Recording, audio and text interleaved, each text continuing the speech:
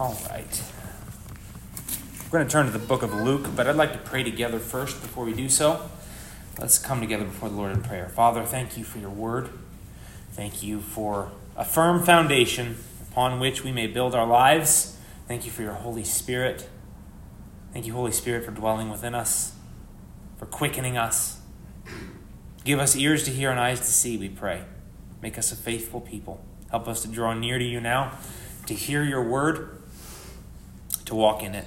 Equip us and strengthen us for the good fight that you've called us to fight. May we run to win. Pray in Jesus' name, amen. Excuse me. All right, so we're going to go to the book of Luke, chapter 11.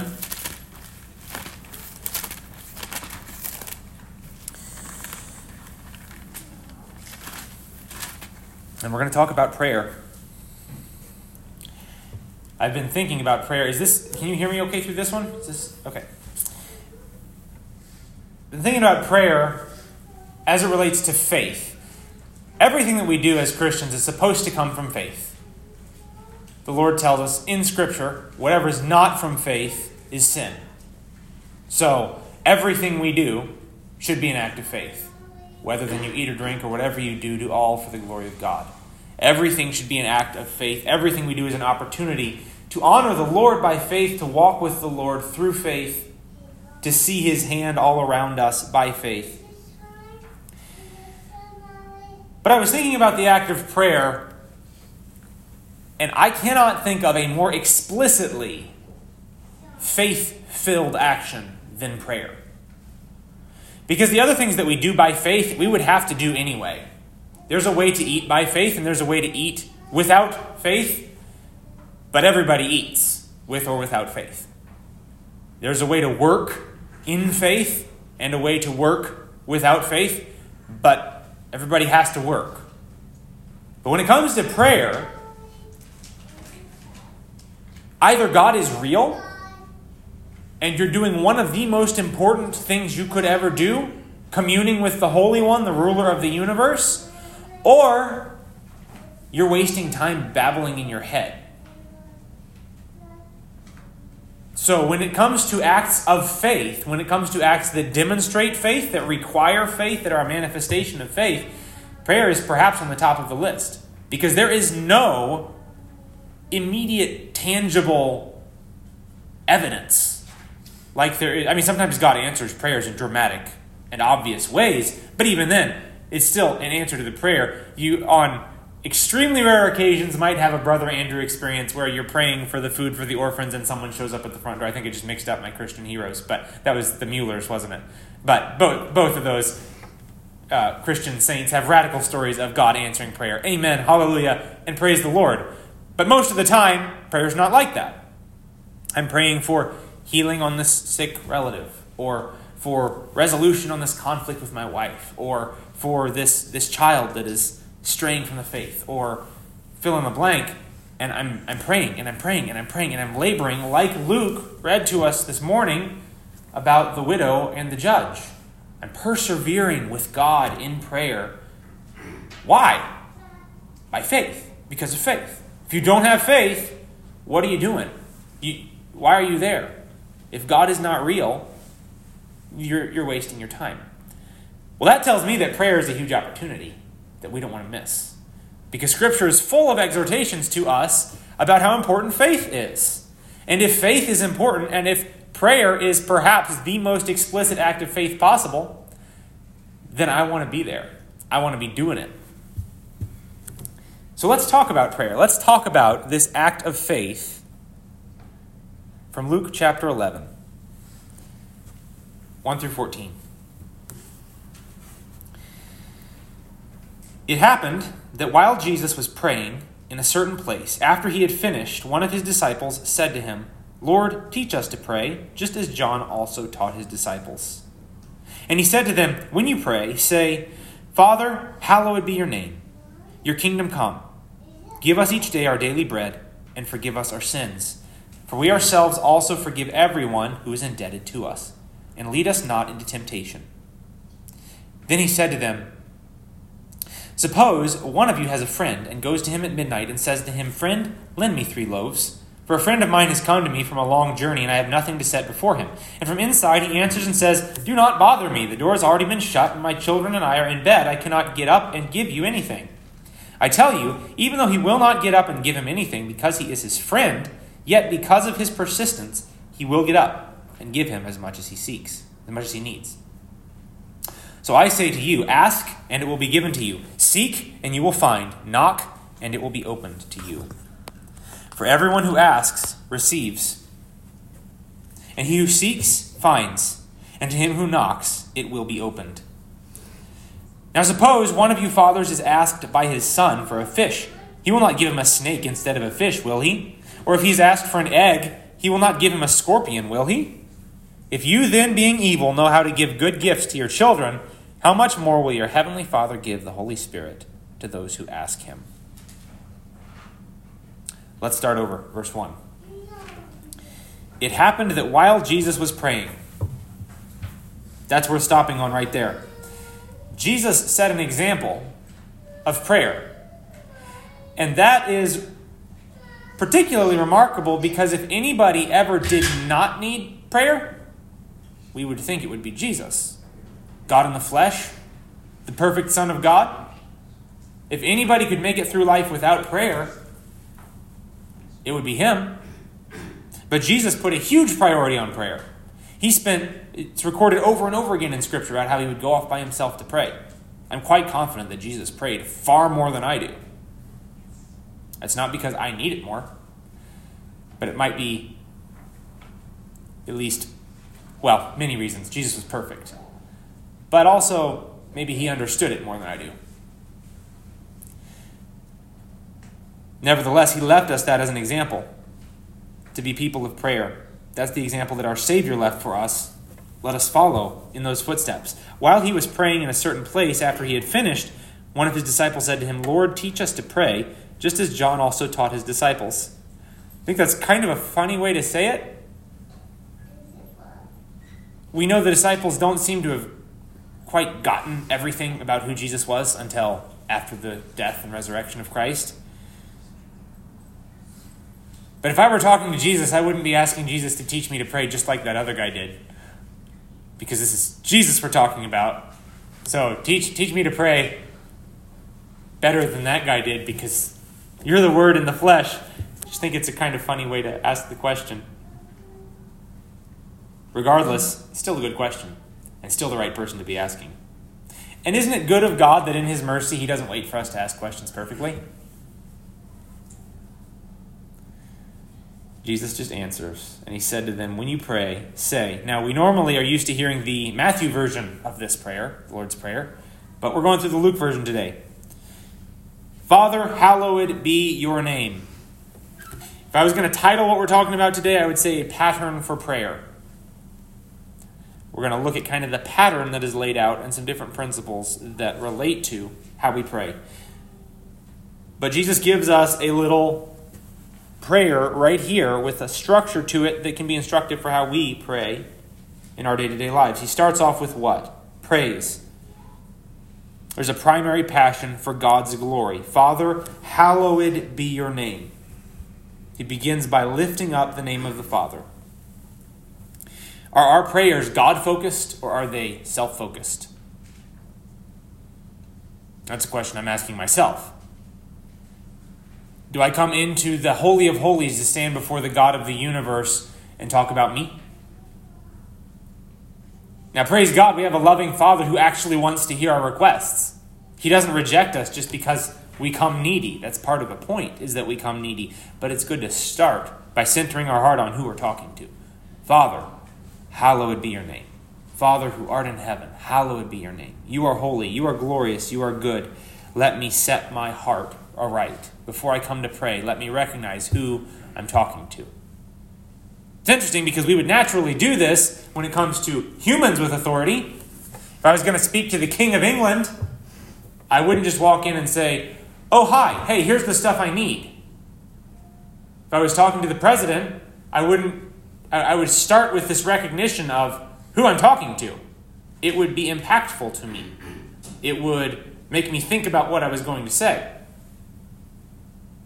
And yet somehow when I go before the God of the universe, it's all too easy to just take it for granted. And just maybe go in and whine or something. Well, he's merciful, he's good, he cares for us, he loves us like his children. Praise God for that. But it is good to set our hearts right with this opening line. Father, hallowed be your name. Meditating on the goodness of God, praising him. Taking time to make sure that that is present in our prayers. That our prayers are not simply just me-focused. Okay, next one. Your kingdom come. So if number 1 is praise, number 2 is progress. Number 1 is praise. There's a primary passion for God's glory. Number 2 is progress. There's a primary passion for kingdom advancement. So Jesus starts with, hallowed be your name, and then your kingdom come.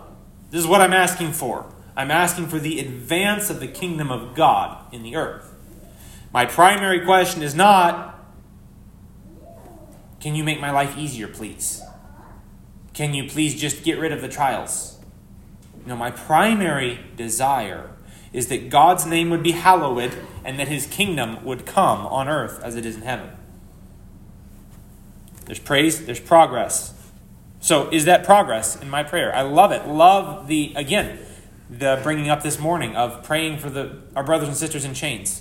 What is that? That's thy kingdom come. We've got brothers and sisters around the world who are in chains simply for the name of Christ. And we should be praying, Lord, let your gospel advance. Lord, let the kings kiss the sun. Let justice roll down like waters. Let sinners be brought to repentance. Let the hungry be fed. Let your kingdom come. That also sets our perspective, because we started off by setting our perspective on who God is, and now we're setting our perspective on what we're here for. We're here for the advancement of the kingdom of God, so the rest of my prayer should relate to this. Your kingdom come. I want your kingdom to come, and I want to be a part of that. That's what I want to be about. Make me an instrument of the advancement of your kingdom. This is an outstanding perspective setter at the beginning of prayer. Your kingdom, hallowed be your name, your kingdom come. Next, provision. Give us each day our daily bread. Provision. This kind of prayer requires humility. This is an acknowledgement of our need. The very fact that this line is in the prayer assumes that our daily bread comes from somewhere. It assumes that we get fed by someone. You don't need to pray this if your daily bread is simply a matter of you going out there and earning it. You see the implications for faith? See the implications for how we see the world? This world is not just matter. It's not just stuff. It's not just I go punch in at 9, punch out at 5, food's on the table. Yes, we are supposed to work. That God does work through means. But through the means of our work, our paycheck, our Walmart, he is feeding us. He takes responsibility for that. He says, that's me. I feed the sparrows, and I feed you. Don't get too uppity about the fact that you're bigger and smarter than the sparrows, because I feed you too. And because he feeds us, if we have hearts that are humble like they should be, we will say, give us each day our daily bread. Another interesting inclusion in this line is our daily bread. How often do I want yearly bread? Like, Lord, I see all this stuff that I need, or I'm going to need soon. Lord, I'm so stressed out and worried because in 6 months this is going to happen. And in 12 months this is going to happen. And eventually my car's going to break down. And I need this, and I need this, and I need this. And Jesus says, give us each day our daily bread. Thinking of another passage where Jesus talks about the birds. We already talked about the birds, right? The sparrows. They don't sow. They don't reap. They don't gather away in barns. They get literally daily bread. God feeds them one day at a time. Here's your worm for today. Tomorrow I'll give you another worm. The next day I'll give you another worm. Our hearts should be humble like this. We're supposed to have the faith of children. My children don't ask me what's for dinner in 3 weeks. They're just thinking about today. Well, you know what? Mommy's thinking about having food in the cupboard. Daddy's thinking about making sure the bills are paid so that we can feed him in 3 weeks. They're not. They're just looking forward to the next meal. The Lord invites us to have that kind of faith. Father, give me this day my daily bread. And if the car breaks down, well, then I guess it'll be time for the Lord to give me provision for the car. But he will. He's my Father. And that's how he works, one day at a time. Of course, that doesn't mean it's wrong to save or to make plans for the future. But it is right to have a humble perspective of joy, recognizing that, you know what, you could save $200,000 and then you could need some sort of surgery and be in debt for $300,000 overnight. That's his life. But God says, guess what? Whether you have $1 million in your bank account or $0 in your bank account, I will provide for you. I am your Father. Now, you need to go work. You need to go be diligent. You need to go make your plans, obey what I said, and let me take care of the rest. So we ask for daily bread. It's an acknowledgement of our need and a reliant, constant relationship. You're walking in relationship with God. Daily relationship with God. This implies that you're praying frequently too. Because if I ask for daily bread, but I'm not going to talk to God again for another 3 weeks, then I missed some days. It implies also this relationship, this consistent relationship with God, and it's not just like this blanket request for, Lord, just make me a millionaire. No, give us this day our daily bread. Now, do we pray for power to make wealth? I do. Deuteronomy talks about that. Talks about God giving power to make wealth. I want to be fruitful. I want to be productive. I want a good man leaves an inheritance to his children's children. Amen. All those principles are there, and they're good. They're glorious. We should be productive. We should build things for the glory of God. I want to have more so I can give more, right? It's hard to be generous if you're making it paycheck to paycheck. So there are plenty of reasons why Christians should seek to be financially productive. But when it comes to our walk with God, it starts with this humility. And when we have this humble perspective, that prepares us to deal with money if God does give us more too. If God does put that $1 million in our bank account, but our heart is here, our heart is waking up every morning saying, okay, Lord, I got $1 million in the bank account. It's yours. Give me this day my daily bread. Tell me where you want me to put the $1 million. Next line, and forgive us our sins. So we've got praise, progress, provision, propitiation. Forgive us our sins. This is another acknowledgement. We just talked about the need for physical provision, acknowledging to God, Lord, I need you to fill my cupboards. I need you to fill my refrigerator. Now, we're acknowledging a different need for propitiation, our need for spiritual provision. All right, Lord, fill my fridge, but more importantly, forgive my sins. I need to be covered in the blood of the Lamb. I can't do this. I can't fix this. This is not an entitled request. You don't get to come to God and demand that he forgive your sins because you've earned it. No, we're asking, Lord, forgive us our sins. But also notice this next line. It's a very interesting line. And it should give us all some pause when it comes to the realm of bitterness, the realm of what we hold against others, the realm of how we feel towards those who have wronged us. What does Jesus say? Forgive us our sins for... That's pretty scary. You're going to say, Lord, forgive me my sins, and then you're going to give a reason why? For we ourselves also forgive everyone who is indebted to us. That's intense. That's a little scary. That should give us pause before we're ready to condemn someone else, be angry with someone else, be bitter with someone else. Now we know that we're saved by grace through faith. And when we stand before God one day, we're not going to be accepted because, wow, you did a good job forgiving people. I guess you get to come into heaven. No, we come into heaven because we're covered in the blood of the Lamb by the grace of God. Saved by grace through faith alone. But Jesus definitely put a big exclamation point here. Big exclamation point. Don't go asking God for forgiveness while you're holding stuff against other people, while you're refusing to forgive others. Don't go like a little bottled up jar of bitterness up into the throne room of grace and say, hey, please forgive me for my stuff, while you're seething inside. That's not okay. Elsewhere, Jesus tells us the parable about the servant who owed his master $1 billion and pleaded, "Please forgive me for my $1 billion debt." And his master said, "You know what? Fine, you're forgiven." And then he goes out and he meets somebody who owes him $10, obviously I'm paraphrasing, and says, "Pay me right now." And the guy can't pay him, and so he throws him in prison. And what happens? His master hears about it and is furious and brings him back and says, "Okay then, that's the way you want to be?" And throws him to the torturers until he pays up every last cent. So Jesus puts a huge exclamation point on the forgiveness of our hearts. Forgiveness should be the lubricant of the Christian home. It should be the lubricant of the Christian marriage. I think it's a Doug Wilson analogy talking about engines and engine oil. But engines generate friction just by the way they work. The internal combustion engine has explosions and moving parts that are constantly doing this at thousands of rotations per minute. If you don't have oil in there to lubricate it, then it seizes up and you throw a rod and your engine's toast. Forgiveness is the lubricant in our relationships because we generate friction because we're all a bunch of sinners.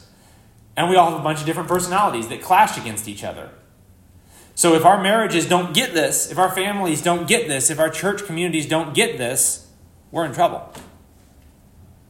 We can't come to God and ask Him for forgiveness, but also plan on just harboring resentment towards those around us. So I just skipped into the next one. So we have praise, progress, provision, propitiation, and practice. Practice is the one about our duty to forgive those around us. Notice this is the one part of this prayer that states that it talks about my actions. Everything else is all, it's praise, it's requests, but right here, it's actually coming to God. I mean, this is huge. Coming to God saying, "I have forgiven those who sinned against me." Can you say that? Can I say that? That's intense. And it shows an understanding of the magnitude of God's grace and my joyous obligation to share that grace with others.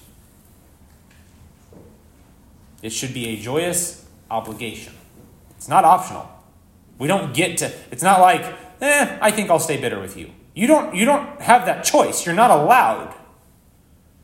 If you're walking in the forgiveness of God, you're not allowed to refuse to forgive others. But it also should be our joy, an overflow of what we have been given. The last one, protection. Lead us not into temptation. Acknowledging our need for His protection. And notice the spiritual focus. I think you can apply it also. I don't think it's specifically what the text is talking about, but we know we need the Lord's protection physically also. And you could look to all sorts of psalms that talk about that. Talk about the Lord delivering from the snare of the fowler. But notice the emphasis on the spiritual focus. Lead us not into temptation. I want to not fall to sin. Lord, strengthen my hands. Prepare me for the fight. Give me victory. Make me a godly, faithful husband. Make me a loving, patient father. Make me a diligent, undistracted worker. Make me a fill in the blank. Lead me not into temptation. Lord, strengthen me. I can't do this without you. I can't fight the good fight without you. Blessed be the Lord my rock, who trains my hands for war and my fingers for battle. For David, that is at least literal. We know that David was literally fighting physical battles. And I think from a biblical worldview, it covers both. The Lord is the one who strengthens us for whatever battles He's called us to fight physically, but also for spiritual battles. So, you got a spiritual thing you're struggling with? You got a sin that's beleaguering you, that you feel beset by? My question for you is, how much time have you spent praying about it? Take that act of faith and go boldly into the throne room of God and say, Lord, lead me not into temptation, but deliver me from the evil one.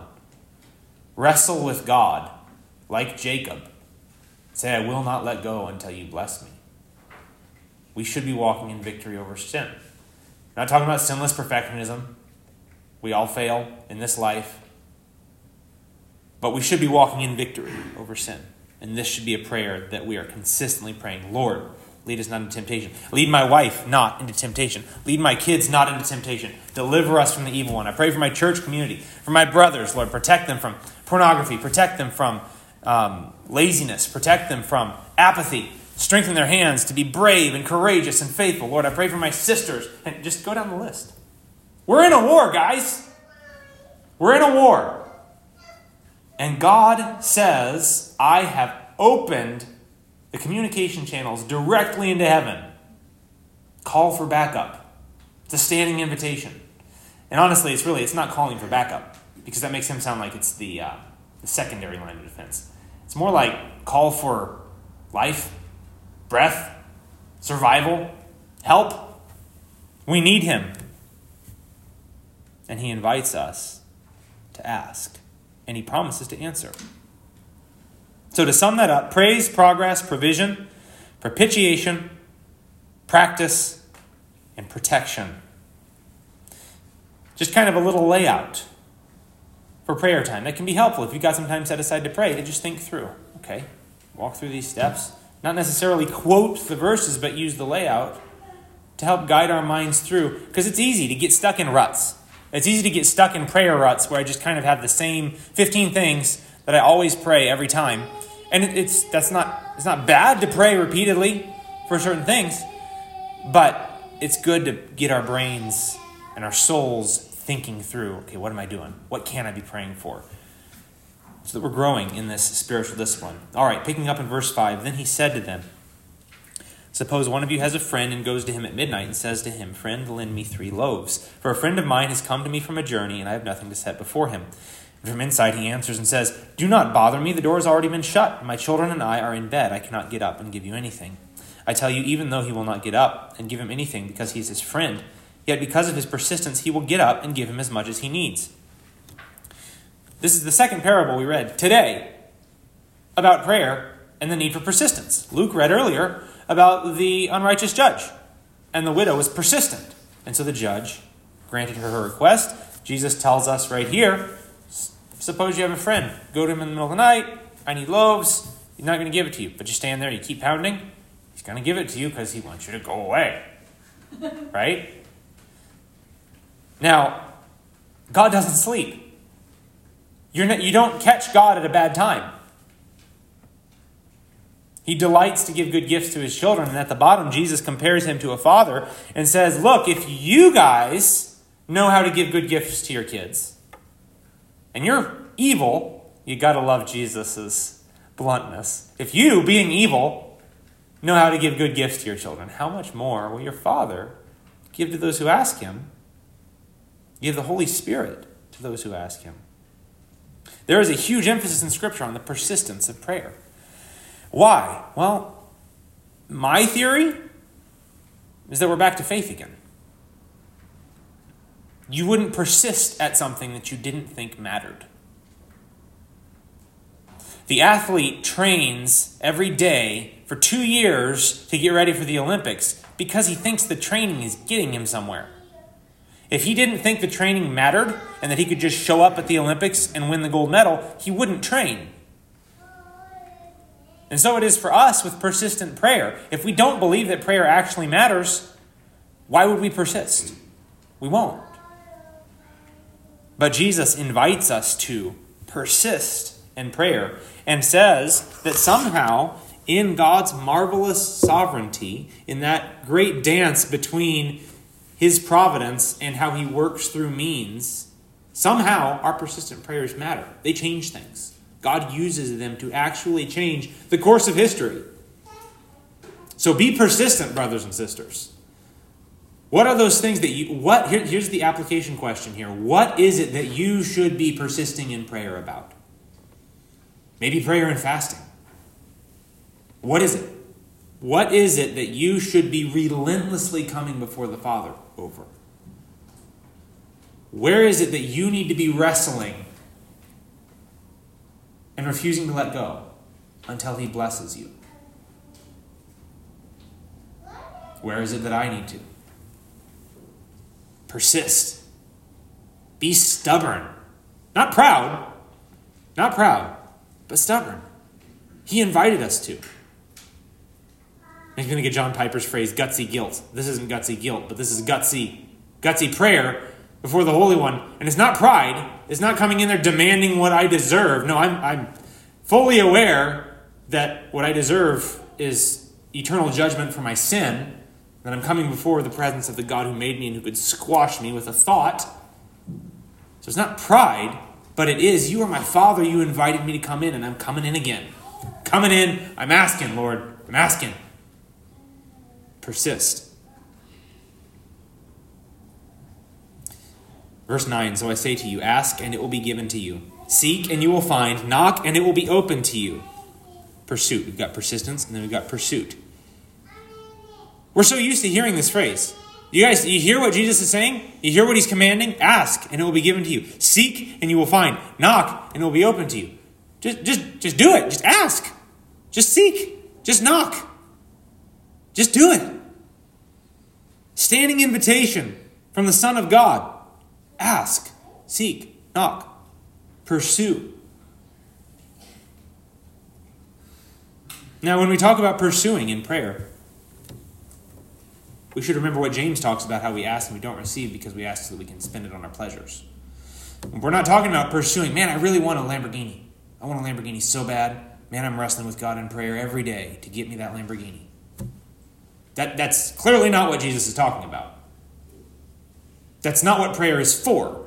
Go back to the beginning. Our Father who art in heaven, hallowed be thy name. Thy kingdom come, thy will be done on earth as in heaven. Give us this day our daily bread. Set your perspective. Now come persist in prayer. Lord, this young person I know has left the faith. Bring them back, Lord. Bring them back, Lord. And you keep praying it. And you keep praying it until you're sobbing. And you do it again and again and again and again. Pursue. Pursue kingdom goals. Pursue the things that God has laid on your heart. Persistence, pursuit, and then promise. Jesus says, for everyone who asks receives, and he who seeks finds, and to him who knocks it will be opened. We just covered, we're not talking about health, wealth, prosperity. We're not talking about everyone who asks to be a top Forbes 100, business exec is going to get it. No, it's not. That's not the point. The point is, when it comes to the things of the kingdom, when it comes to our sanctification, when it comes to the things of God's will, he answers prayer. He promises to. Your time is not wasted. But do you believe the promise? Do I believe the promise? And if I really, really, really believed it, like all the way down, how would it change my prayer life? A lot of times, when we talk about prayer, it's kind of like this guilt thing. Like, none of us pray enough. We're just all lousy. We don't pray. That's not the point. It's a standing invitation. Come pray. Come ask. Come seek. And if you are, wonderful. If you're walking daily in the presence of God, and however that looks in your season of life, I know my wife does not have an hour a day to go pray. She just doesn't. But this is still true for her. She's still got to get with the Lord. She has to walk with Jesus. Whatever, he knows we're mortals. He's not up in heaven looking down saying, oh, look at that guy. He's only praying for 15 minutes. What a loser. I know he's working a full-time job and he has 18 kids and so on and so forth, but man, what a loser. That's not the way the Lord works. But we need to be taking him up on this promise. That's all there is to it. If prayer does what the Bible says it does, we can't afford to just let it get forgotten. Makes me think of the Martin Luther quote I'm paraphrasing, but he said something like, I have so much to do today that I'm going to spend 3 hours in prayer. It's just true. Not that every Christian should be spending 3 hours in prayer. We can't all do that. But we should have a perspective that says, God, if you bless my day, I will get more done in 30 minutes than I would get done in 8 hours if you don't bless my day. So whatever the prayers of a faithful mortal look like for me, if that's 15 minutes, or if that's while I'm driving, or whatever it is, whatever it's supposed to look like in my walk with the Lord, I'm going to do it because I need the blessing of God. And I recognize that setting aside prayer so that I can go do more in my own strength is shooting myself in the foot. It's completely pointless. It's like instead of, I'm trying to cut down a tree, and I should go sharpen the axe. I should spend 5 minutes sharpening the axe so that I can cut the tree down. And instead, I'm actually going to whack at the tree with the backside of the axe and not make any progress at all. Right? That should be our perspective of prayer. If I don't have the blessing of God, I'm whacking the handle of the axe on the tree. And I would be very well served to go spend a few minutes sharpening the axe, seeking the blessing of God, and then go start swinging. He does still call us to swing. He does want us to get out there and swing. But we must do it in his strength with this humble perspective that we need him to open the doors. Now suppose one of you fathers, listen to this. Suppose one of you fathers is asked by his son for a fish. He will not give him a snake instead of a fish, will he? Implied answer, of course not. Of course not. I wouldn't do that. Or if he's asked for an egg, he will not give him a scorpion, will he? Of course not. Who would do that? If you then, being evil, know how to give good gifts to your children, how much more will your heavenly Father give the Holy Spirit to those who ask him? I think it's very interesting, that last sentence.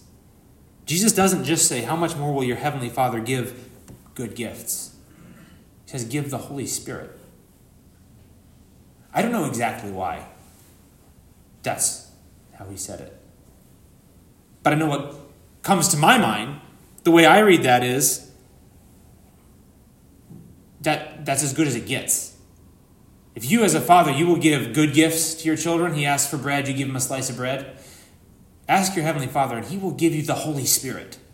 Like that's the top rung. That's as good as it gets. There's no better gift. If he's going to give you that, thinking of another verse, he who gave us his own son, how will he not with him freely give us all things? He's going to give us the Holy Spirit. By implication, he's going to also take care of the rest. So we've got persistence, pursuit, and promise. We note through this process our own neediness, that we need to receive something that we don't inherently have. I need to find something outside of myself.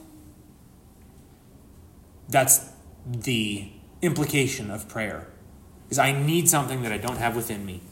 I can't kick the door down. Jesus says, knock and it will be opened. What does that imply? Somebody has to open it. I can't just force my way in. I need something. I need to receive something that I don't inherently have. Then we have the picture of the Father, and that picture finds its perfection in God, the perfect Father, who gives perfect gifts, even better than the ones in the picture, the bread and the egg. And the last point would be the preeminence, the Holy Spirit, the best gift the Father could give. He doesn't stop short. That's the kind of God we serve. The kind of God we serve is a God who doesn't pull up short in giving gifts to his children. He lavishes goodness upon us. Not as people in the eyes of flesh might see it. People in the eyes of flesh see the person with the $500,000 car and the $5 million mansion. Oh, that guy has it all. Well, I'm not saying it's bad to be rich. If that guy's using his money for the kingdom of God, God bless him. But we all have the Holy Spirit dwelling within us. If we've repented of our sins, if we've put our faith in Christ, if we're saved, then we have the Holy Spirit dwelling within us. My goodness. If he's given us that, if that's the kind of God we serve, then brothers and sisters, let's ask and let's seek and let's knock and let's anticipate by faith that our God will answer prayers in a way that we can only imagine. May it not be that it is through our lack of asking that we don't see our God move in mighty ways, because that's the kind of God that he is. Let's pray.